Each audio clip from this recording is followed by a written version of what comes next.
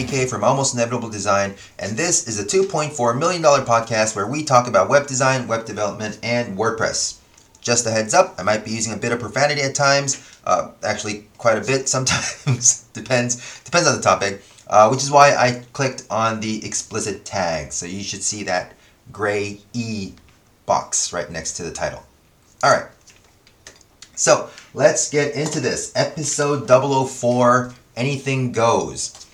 Now, this title, Anything Goes, is titled after Guns N' Roses. Anything Goes, it is off of their Appetite for Destruction album, and it's a pretty good song. So, let's get into this. Now, this is about pricing, alright? So now we're gonna talk about pricing. Now, we can talk about pricing a lot, and maybe in the future, if I get somebody in for an interview, we might talk about pricing as well, because there are a lot of different perspectives, opinions, and methods and approaches to pricing a design project. I do have, there are a lot of, let's see, what's a good way of saying it? A lot of references that people might look into, or a lot of advice, guidance from other designers and stuff, like all over the web. There are lots and lots and lots and lots of resources about how you should approach this. And this podcast, this episode, is just another one of those. Now, I'm going to, of course, because I'm talking, I'm just going to try to approach the way that I think these things should be handled. It's not 100% correct. No, but nothing is. Nobody is. Oh, you know what? Wait, before we get into this, there's this fucking asshole. I was arguing with this fucking dickhead, and on the internet, because there's a lot of dickheads on the internet. Anyways, I was arguing with this guy, and it was about child themes, and Just so you know, you need a child theme. If you're using WordPress, you will definitely need a child theme. We can talk about that later, but you need a child theme. So we're talking about child themes, and he said you don't need it. I can talk about this for hours, maybe not hours, but for quite a while, but you do need it, even though some people say you don't. But I said, well, I have a lot of opinions on this. I have a lot of arguments on this, and I gave him the link, right? On my website, and because I have a whole blog post, a really long blog post about why you definitely need a child theme. And this guy said, well, that's just your opinion. Well, yeah, of course, no shit, fucker. It always is my opinion. It's always someone's opinion, whether you should use a child theme or not. Go to some other fucking website. No matter what kind of authority it has, it's always someone's fucking opinion. Yeah, I can have my own opinion, and my opinion is way better than your opinion, because your opinion is wrong because you don't know what you're talking about. No, I'm not kidding. He fucking didn't know what he was talking about, and he was just delusional as shit. And I've been dealing with some of those kind of people recently, and I fucking hate those assholes. Anyways, I mean, not just the people who say child themes, you don't need child themes, or need child, not that argument. I'm talking about delusional assholes who are general dickheads overall. Anyways, so let's get into the pricing thing. Now, like I said, these are all opinions, and everybody has had different experiences in the past, different anecdotes that they can come up with, and it's all different. We all know that, right? So this is just a way that I approach it. If it helps you make up your mind, that's great. If you think I'm talking bullshit, just let me know and we can discuss it. But I'll try to make my opinions clear enough to make it sound coherent. And of course, we can talk about this again in the future. This is probably like, I can talk about this every dozen episodes. This topic is worth talking a lot, I guess, because everybody is wondering about that. And whenever anyone starts working in this field, this is one of the first things that they are worried about. Now, I think I might have either a cold or allergies. I usually don't have allergies, but then I remember that I have like a very bad cold once or twice a year, and I never could connect it with allergies. But I don't know. There's a couple of forest fires in the area. Well, not close near where I live, but you know, around. And I think there's a lot of dust in the air and a lot of smoke and all that. So it might be that. I don't know. But anyways, if I sound a little clogged up or sniffly, then I'm sorry. I apologize. I would have liked to be better nasally, but that's just how it is at the moment. All right. So pricing. There's a lot. So a couple of different approaches that I see quite often would be value-based pricing, hourly pricing. I don't know, hourly rated pricing, and project-based pricing. Those three are what I've seen the most often mentioned when we talk about pricing. Now, of course, value-based pricing, I'll explain what they are just really simply. So value-based pricing is assessing how much of a value you are delivering to the client in terms of final product and how much value that would mean to the client. For example, if you are redesigning, and this is an example that my friend Aaron was talking about, and I might actually have him on the podcast one day, but if you are designing a new logo or not a new logo for it, but I guess because it's too large, but maybe like a new offshoot brand for Nike, for example. Their marketing budget is huge. Their new brand is going to be huge. So how do you price that? Do you price that as in like, oh, I got an idea, maybe it'll take me 20 hours for this, so I'm going to charge you for those 20 hours, and yeah, right? Is that a good approach? Maybe. Most likely not. Why? Because the thing about value-based pricing, all right, I think the important thing about value-based pricing, and why, if you want to do value-based pricing, why you have to think about this is, not why, but you have to think about this if you're doing value-based pricing, is you have to think about how responsible you have to be for the product, for the final product. If you are maybe, let's say for example, designing a logo for new Jordans, I don't know, I think a lot of basketball guys have their own basketball shoes, right? Yeah? I don't know. But let's say there's a new line of shoes for someone, and Nike approached you to make their logo and their website, their whole brand, all right? Now, regardless of whether Nike would approach someone for that, or whether they would use their in-house designers for that, or whatever, regardless of that, let's just say, like, hypothetically, a company as large as Nike is starting a new sub-brand, and they need to be quoted on, right? So, of course, this is probably going to be worldwide.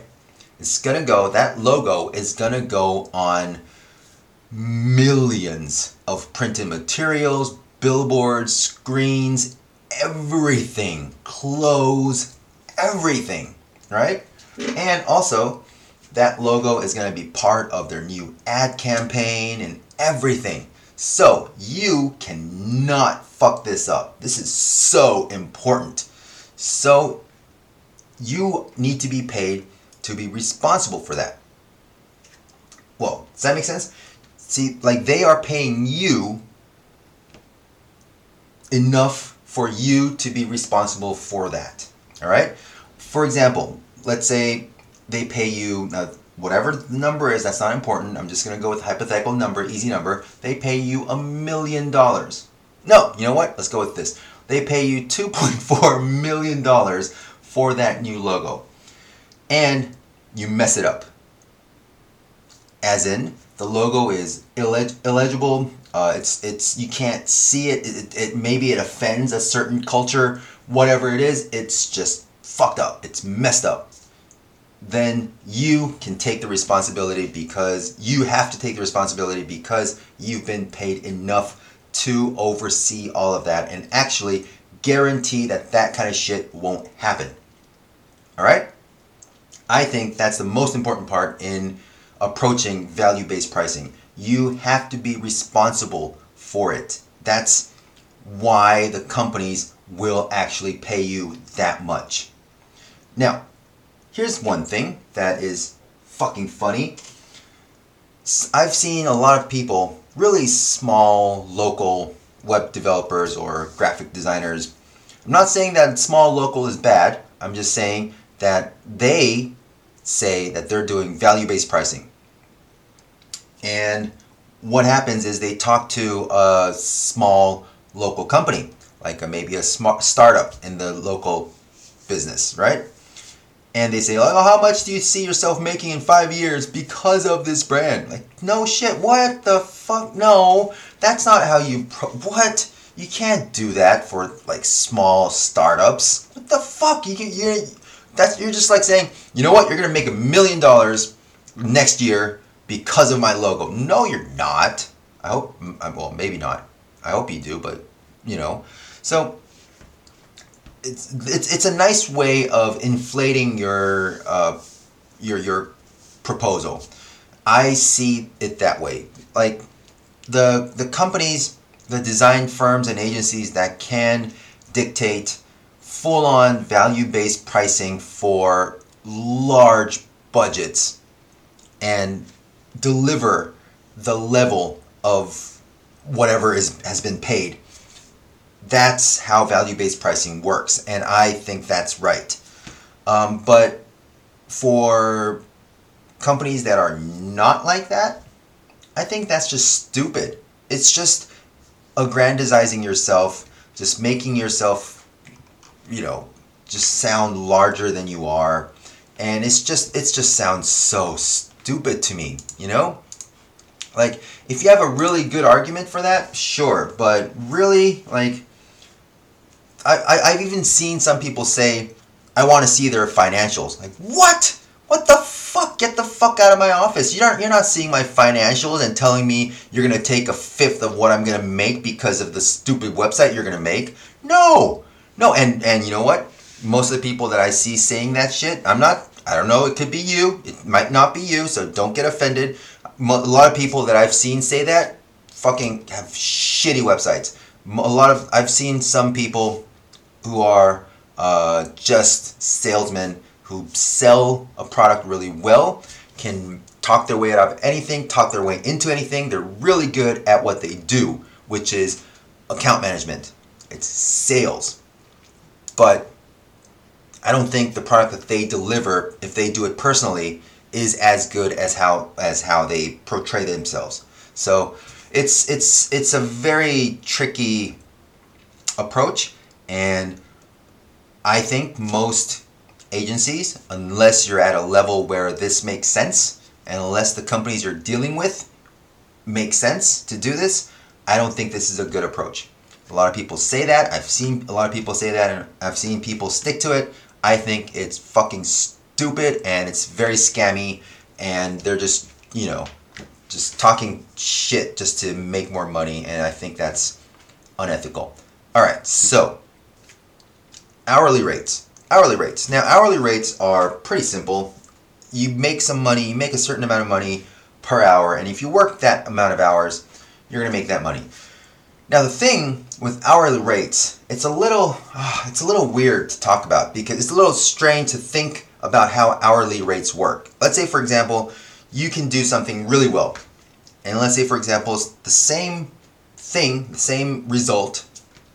Let's say you're making a menu, a mobile menu on a website, and some people will maybe use a plugin and then add another plugin, so it'll hook in with that plugin and then use another plugin and then put those two together and then try to duplicate content and then make another plugin and put, like, not just plugins but just a shortcode within a shortcode and then try to do this, and then just a whole fuck fest of stupid shit that takes maybe 12 hours. and they're so proud of those 12 hours, like, oh, I did it. When this person can put in some jQuery, some CSS, and actually knock that out in 2 hours. The person who did it in 12 hours, if you both have the same hourly rates, is going to get paid more. So the person who can do it better is getting penalized just because that person can do it better. What? What the fuck? Right? Now, of course, yeah, you can change your rates, right? And you can say that, like, you know, like that cool thing, like, oh, why am I paying you that much? Oh, because it took me 10 years to learn how to do this in that time. Like, yeah, of course, right. Cool, sure, why not? Yeah, right. But hourly rates are a little weird. So I don't think that's like the best way to approach full-on web projects. Like a website, if they say, can you do this website? And then these people, some person just doesn't know what the fuck they're doing and then just wastes like weeks on it and then ends up with a piece of shit, and then the client doesn't like it and they say, well, I want this change, and they say, well, that's going to charge, you're going to have to pay more and all that because it took me so much time to do this, so you pay more, and then the client pays more, and then you're just pulling them. So yeah, hourly rates is not always fair. I don't think it's always fair. I think it's great, and when you do like little quick jobs, like changing out some content or adding a page or whatever it is, maybe, or just like changing a menu item, and then they're like, can you do this? Like, yeah, that'll cost you an hour, and then they pay you an hour. That's fine. I think that's fine. But I think full-on websites should be closer to project-based. I'm not saying project-based. I'm not saying that. I don't like project-based pricing, but I'll explain my approach later. Okay. So, anyways, project-based is like the thing that you see quite often on websites that are like a basic 5-page website costs this much, for example, right? I've seen people do that a lot on their websites, and then they say like an e-commerce website costs this much, you know? Project-based pricing, of course you're going to change the quote depending on the brief, but project-based pricing can cause problems for everyone as well. Because, for example, let's say you say on your website or in your contract somewhere, or probably on your website, you advertise that you will be paid a certain amount of money for, let's say, 6 pages. And then the client ends up with 5 pages because of the brief. You talk it over and then you decide on 5 pages. Then the client later on asks for something else. And you say, well, that's beyond the scope of what we promised. And then they say, well, I didn't finish this page. You owe me a page. You should do enough work for another page. See, that kind of shit happens, right? So, and those clients can fuck off. Seriously. But anyways, that kind of shit happens a lot. And it's really hard to argue that. So, project-based pricing is not always the best. It is something that you need to think about. But what I tend to do, now from this point on, of course, everything has been my opinion, but this point on is how I approach it. Okay? I do a mixture of, now this is going to sound like a cop-out, but I do a mixture of all three. Okay? Now, hear me out. All right. So, I know how long a website is going to take to make. I know how long it's going to take. After I get a brief, I know how long it's going to take, what kind of work it needs to be, what kind of work needs to be done, you know, like how frustrating it's going to be for me, all that kind of stuff. I know how it's going to work. So, a couple of things. One, for example, if it's I can do like a friend's rate. It's called a mate's rate over here in Australia. If you're a friend, maybe a little cheaper, like I can take off a little bit, depends. Or if I have to deliver properly on a really tight schedule, and everything has to be like shipshape without any margin of error and all that kind of stuff, the rates might go up. That's me approaching value-based pricing. Depends on the level of responsibility and the level of proficiency and the level of care that goes into it, and also, of course, depends on the company that is paying for it. For example, if it's what is it, like a volunteer, what is it, like non-profit organization, then maybe I might take off 10%. I don't know, stuff like that.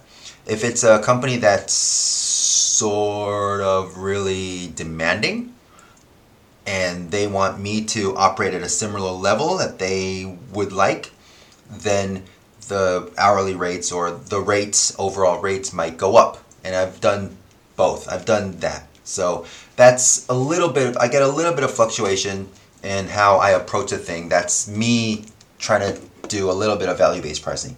But I don't go all out and say like, oh, you're going to make this much in this many years because of this. And like, no, that's not going to happen. I don't do that. And so, yeah. Anyways, next, hourly rates. The way that I work with my hourly rates, because when I do my freelance work lacks, from the company's perspective, even though I have my own business number and all that, from the company's perspective, I'm just one person. So from their perspective, I look like I have a little less responsibility and little less reliability. Although I do keep my promises, always, from the company's perspective, sometimes it can be a little hard for them to pay like ridiculous amounts, especially when it's not a B2B, business-to-business type of contract. Sometimes they feel antsy about it, and I understand that.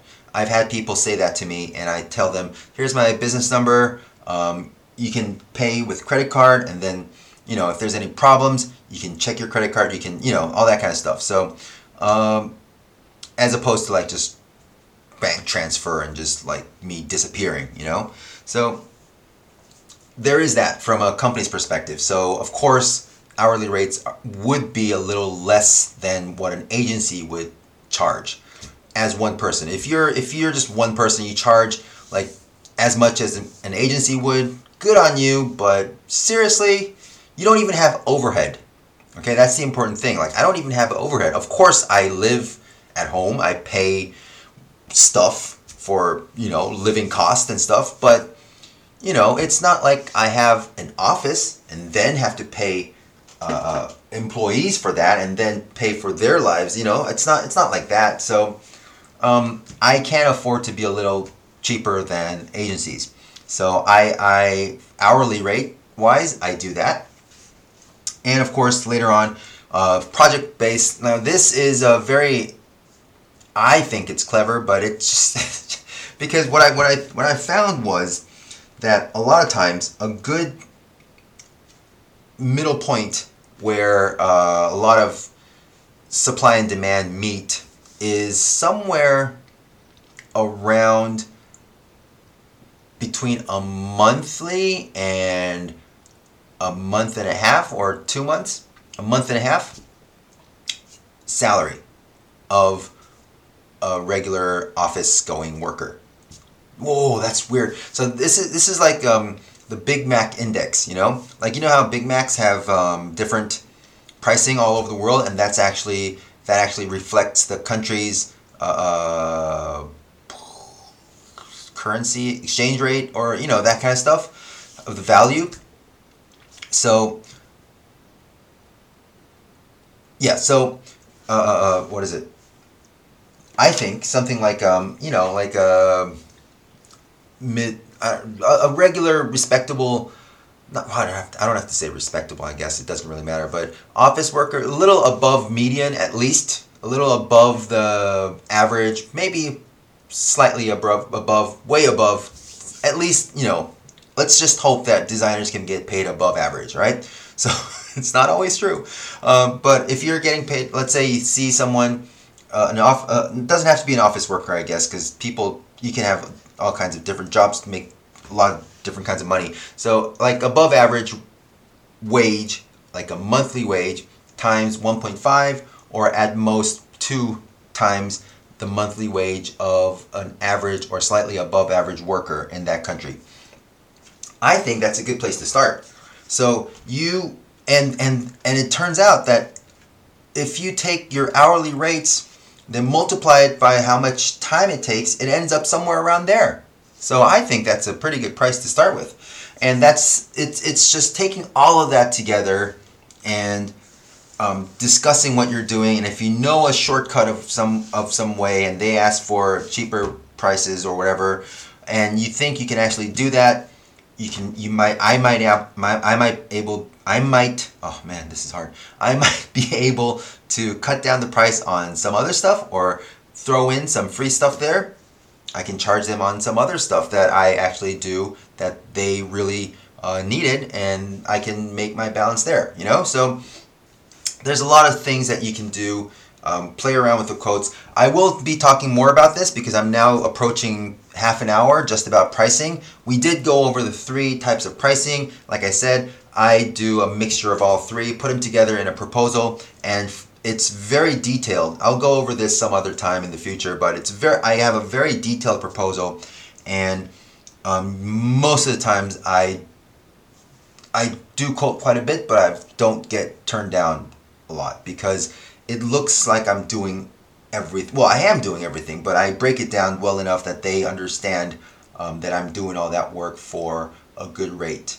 So that's how I do it. Anyways, yeah. So we can talk about this more later on. If you have any opinions or if you have any questions, if you want to discuss, leave a comment below. Come to almostinevitable.com and we can talk about it. All right. Cool. So let's go to news and articles after I wait for a couple of seconds.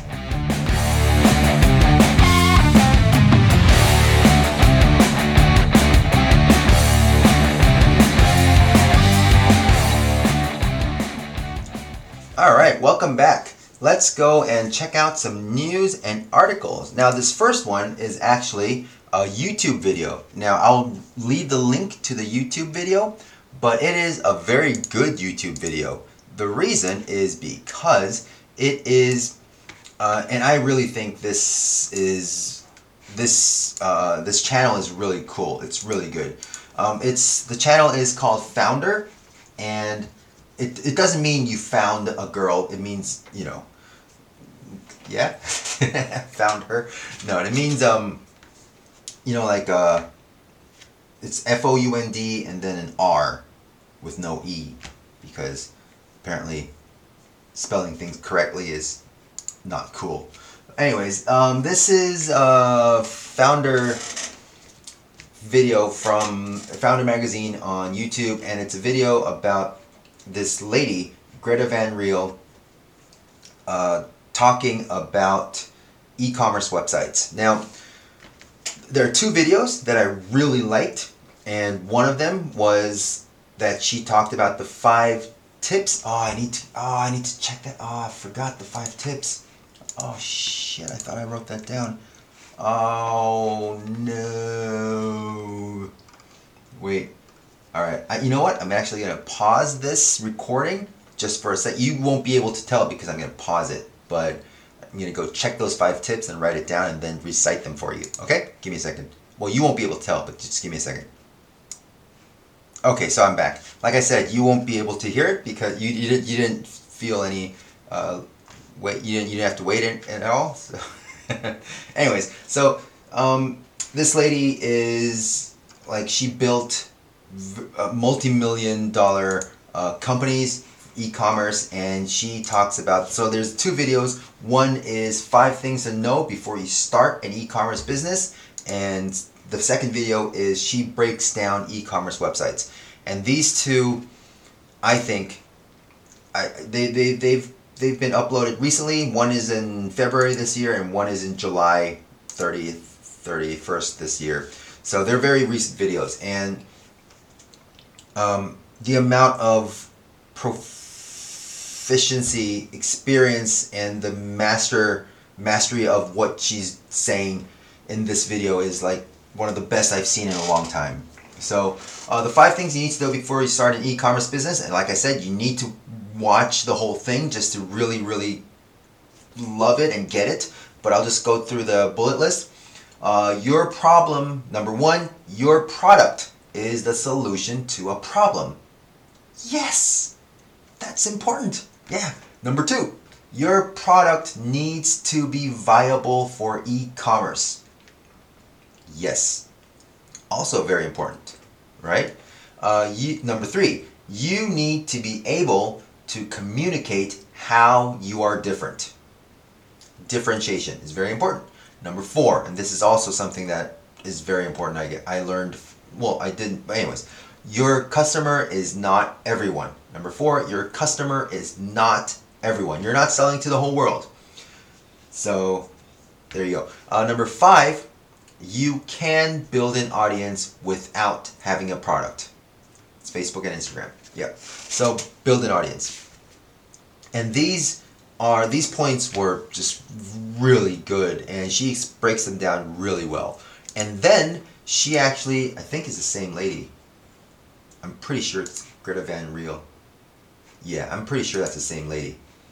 Yeah, that's it. The same person. She looks different in the videos, but the newer one is that she goes and she looks at e-commerce websites, and she gives pretty good, pretty important critiques about some websites, and it is really good, and it's worth watching. All right, so it's really good. And one thing that you can take away from that is no fucking sliders. Fuck off sliders. No sliders. Stop using carousels and sliders. Stop that shit. No sliders, no carousels. Because the numbers are there. The people have spoken. Nobody cares about fucking sliders. It's only the, I don't know, whoever saying, stop asking for sliders. Okay, so go watch those 2 videos. They're really good, so it's worth checking out. Next, let's see. This one it's not like recent, but, well, it is August 28th. Yeah, but the content doesn't have to be recent because it's just a long article, and it's from it's a blog on Medium. It's from Prototyper, and it's about how XD is better than Sketch. Now, Adobe XD, if you haven't heard about it, it's well, you should know about it, but it's a prototyping software or like a layout software for digital, and it's good to make web design proofs. Also, app designing is done on XD, and all that digital proofing is done a lot on XD. That's the whole point. And it came out as a competitor to Sketch. Now, Sketch is also a very, very, very good digital proofing app. I have used Sketch a little bit, but I tend to like Adobe XD a little more. I personally like Affinity Publisher. That's my app of choice because Affinity Publisher is really cool. It takes the 3 Affinity apps, Publisher, Designer, and Photos, and puts them into one, which is Publisher, and you can just go between them really easily and not swap between apps. It's just inside that app. So I keep that on at all times on my computer. Anyways, this guy on Prototyper is talking about how Sketch is becoming buggy, it's becoming very bulky, and he is getting sick and tired of Sketch being a problem. And then he's very happy about XD. And the things that he's saying is that XD doesn't crash. That's true. I haven't seen it crash. That's very true. And it has things like auto animate, which is really cool. You can actually prototype it. Things will click through. It's really good. And if you're good with Adobe, if you've played around with Adobe, XD is really easy to pick up. Of course, it does have a lot of really pro tools that might not be easy to use in the beginning, but it's even just doing the basic stuff is actually very easy. It doesn't have, you know what? You know how somebody says when somebody says you have a very steep learning curve?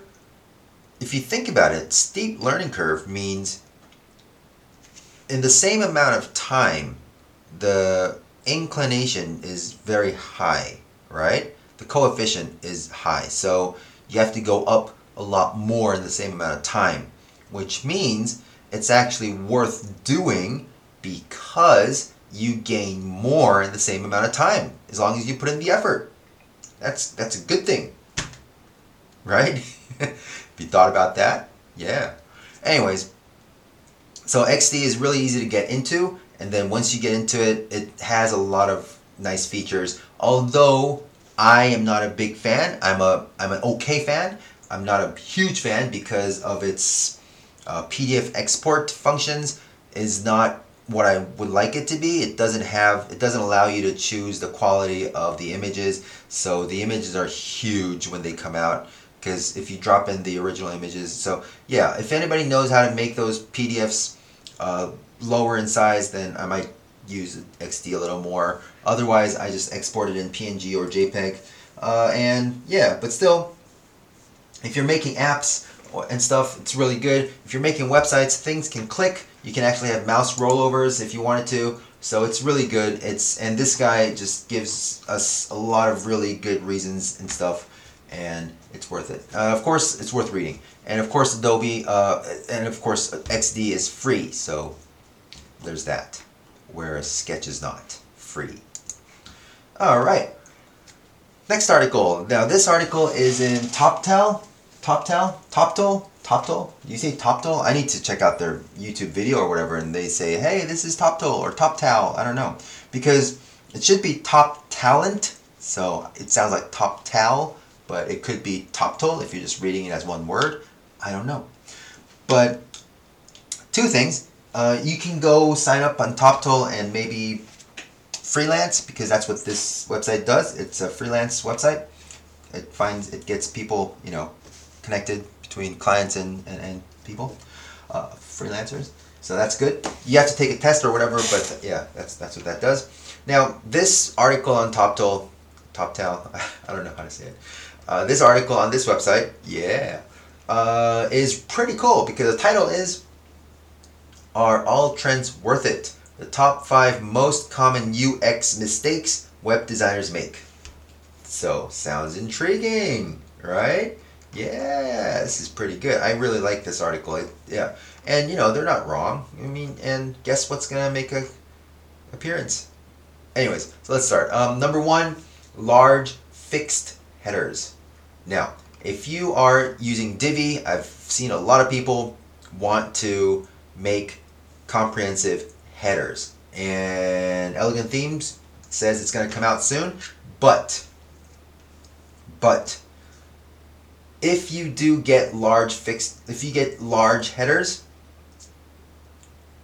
if you get the ability to edit anything in the header, a lot of people might make large, stupid, fixed headers. Now, think about this. Computer screens, are 1920 by 1080 at best. The average, like besides the people who are using 27-inch iMacs, everybody else is using 1920 by 1080 at the moment. Retina at best, 4K, but still the pixel count is 1920, right? So vertically, it's only 1080. And if you take out the pixels in the browser address bar and the tabs, you're left with like 800 or something, and 700 something. And that's even when you make the browser full screen. A lot of people don't even do that. So you don't have a lot of screen real estate. At best, you have like 750 pixels vertically. That's it. So if you make a header that's like 250 pixels high, what the fuck? You just took over a third of the screen. That is fucking stupid. Yeah. So, oh yeah, and when you scroll, it should at least get smaller. Yeah, I can understand that. But that's why here, number 1, large fixed headers. You're going to take up the whole screen. It's a fucking stupid play. That is just not a good way of making headers. I've seen this quite a bit. It's wrong. Okay? So yeah, read through the article. It'll tell you you're wrong if you do that. And I agree. I totally agree. because it takes up so much screen space. It's not smart. Also, another thing that they talk about here is having a header, sticky nav header on mobile. Now, if you want to learn how to do that in Divi, did I not have that tutorial? Do I not? I should make that tutorial. Yeah. Anyways, so yeah, fixed nav, fixed header on mobile, or at least a fixed hamburger would help. Okay, cool. Next, number 2, thin, light fonts. All right, so of course text needs to be legible. If you use fonts that are, if you use fonts that are like 300 weight or less. Sometimes 300 is okay, but usually 400 and above is best. 400 is regular and above, that's good. Light, ultralight, hairline, though they're too light. It's not good on the screen because the screen has only a certain number of pixels. Yeah, it's not a good idea. Another thing that you need to think about is text on dark colors. Light text on dark colors, you need to go up a weight. Like if you're using 400 regularly and then 400 regularly on a light background and then you put that on a dark background, go up a notch. So 500 on a dark background. So you need some things like that. It's general rule of thumb. It's good to think about that. On web, it's a little hard, so just stick with 400. That can work on web, but especially if it's on print, that's a good way to keep text legible. So think about that, and just don't use really light fonts. If they're huge on a light background, it's really easy to see, maybe as a design choice, maybe, but a lot of times it's going to be hard to read. Okay? Next, low contrast text. If it's really light gray on white, too light, then it's a little hard to read. If it's light, light color, as in bright, light colored text on white, it could be hard to read. And thin text on image, it's hard to read. Also, check your text contrast, just so it'll be a little more accessible for everyone. So that's another thing you need to think about. Typography is very important. Everybody knows that, right? Okay. Number 4, scroll jacking, scroll hijacking, scroll jacking. It is stupid. I hate websites who do that. They can fuck off. So scroll jacking is, let's say for example, you're scrolling down. You want to go down. You have to fucking go down. But the website suddenly just, as you scroll down, the website is taking you to the right or to the left. Like, you're like, what the fuck? And then sometimes you scroll to do too much parallax and trying to make it really cool. You scroll, and then it stops, and then you zoom in, and then you scroll again, and then it stops, and then you zoom that way, and you go that way. It's like, fuck off, man. Come on. I want to go where I want to go. Don't try to hijack that. Stop that. All right? Another thing that happens with scroll jacking is full page scrolls. Like one page flips and then aligns to the next page, and just it's like cards when you're going through the pages. That is a little bit of a scroll jacking. It's annoying for me. Might not be for some people, and some people do think it's cool. So we'll see. Number 5, guess what? Carousels. Yeah, carousels. There's a link to a study, a very famous study, according to the Nielsen Norman Group. Nobody cares about carousels. Fuck off. So no carousels. No carousels. They do not provide value, and I think it's just ridiculous. The only actual case that I've seen for sliders and carousels that actually do work are when you have maybe just images slowly fading in and out, where it just takes the place of a video. So instead of having a video, you might just use that to give it just a little bit of dynamic hero section. But besides that, I really haven't seen. And like having, like, this product with this call to action on this first slide, and then another slide has another call to action, and then it's just stupid. None of that shit works. Nobody cares. Might as well have a static hero section, maybe some other cool element that provides some animation, but not moving the whole fucking thing to the side just so you can have a carousel and just cram in as much info as you can in one spot, and none of it works, you know? So anyways, it's pretty stupid, but a lot of people like using that, so let's not. All right, so that article just totally explains that it's a stupid idea. All right, I don't have many well, anyways, let's go to the next part of this podcast, which is resources.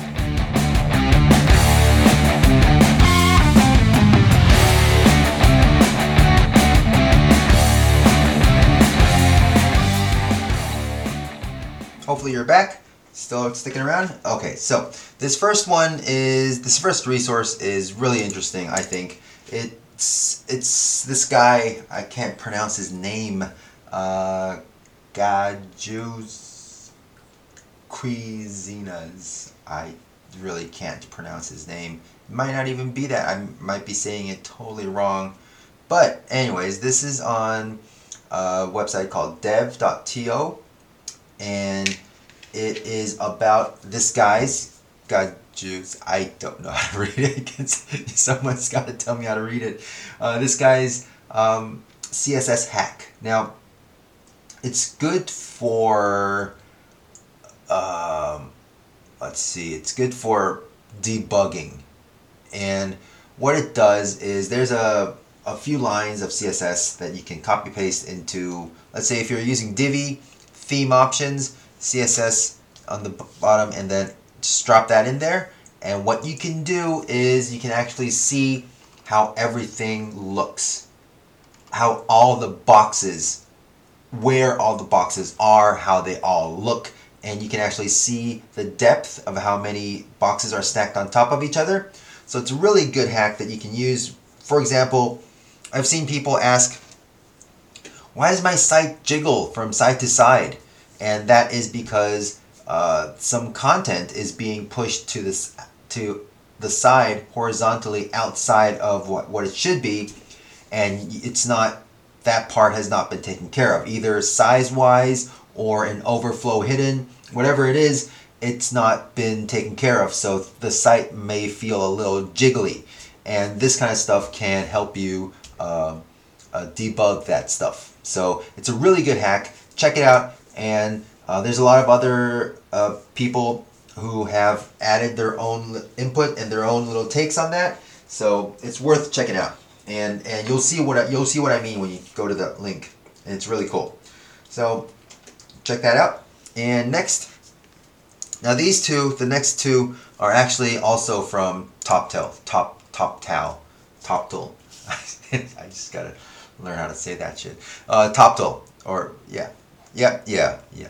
And these two are, one is how to structure an effective typographic hierarchy. It's very helpful.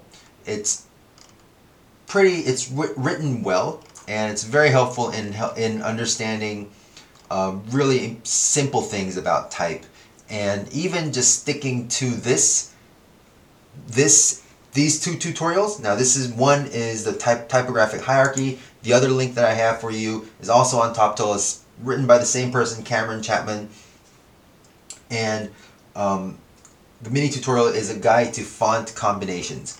Now, if you have some trepidations in choosing fonts, maybe you're not sure, maybe, if there are things that you maybe you want to brush up on your typography, then just read through this, and even if you're not experienced, just sticking to that is at least safer than going all out and just trying to come up with your own artistic answer and then just throwing in 12 fonts for a title, or trying to make it look like a ransom note or whatever.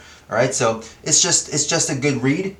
Go through all that, and it will explain and go through all the sizes that you can use, like the hierarchy of sizes: 6, 7, 8, 9, 10, 11, 12, 14, 16, 18, 21, 24, 30, 36, 48, 60, 72. If you don't know those numbers are really good, because those are like the regular sizes that you see in most print design, because you can tell those sizes are easy to manage, and you can tell the difference between those sizes easily. So yeah, there's a lot of things here that you can pick up that will either help or give you, or at least set you on the right path in whatever you know, all that kind of stuff. So it's really worth checking out those two links. One is about font combinations, whether you use what kind of weights you want to match with the other guy, the style, the contrast, how to get enough contrast between the weights and the style of the font. So there's a lot of cool stuff that you can read.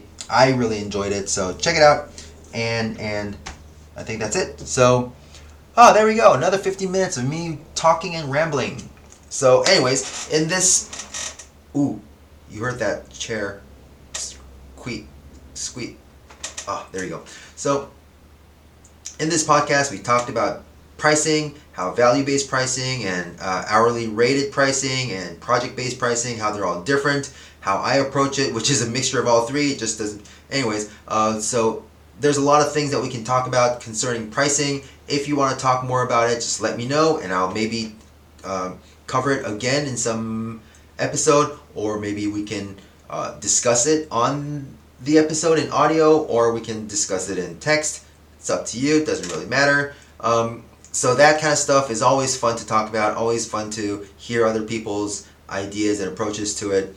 And also, there's a couple of very cool news articles about e-commerce, videos about e-commerce, and Adobe XD, check it out, and some really nice UX, user interface mistakes that you can think about when you're making your new websites, and also some a CSS hack and some typography tips for you. So come to almostinevitable.com, check out the stuff that I have, check out the courses, check out the tutorials, check out the links that I've uploaded, and also I will put Guns N' Roses Anything Goes in the title, in the video, in the post, and you can come check that out. Alright? Okay, so I will maybe see you in the next episode. Alright, so take care. Bye-bye.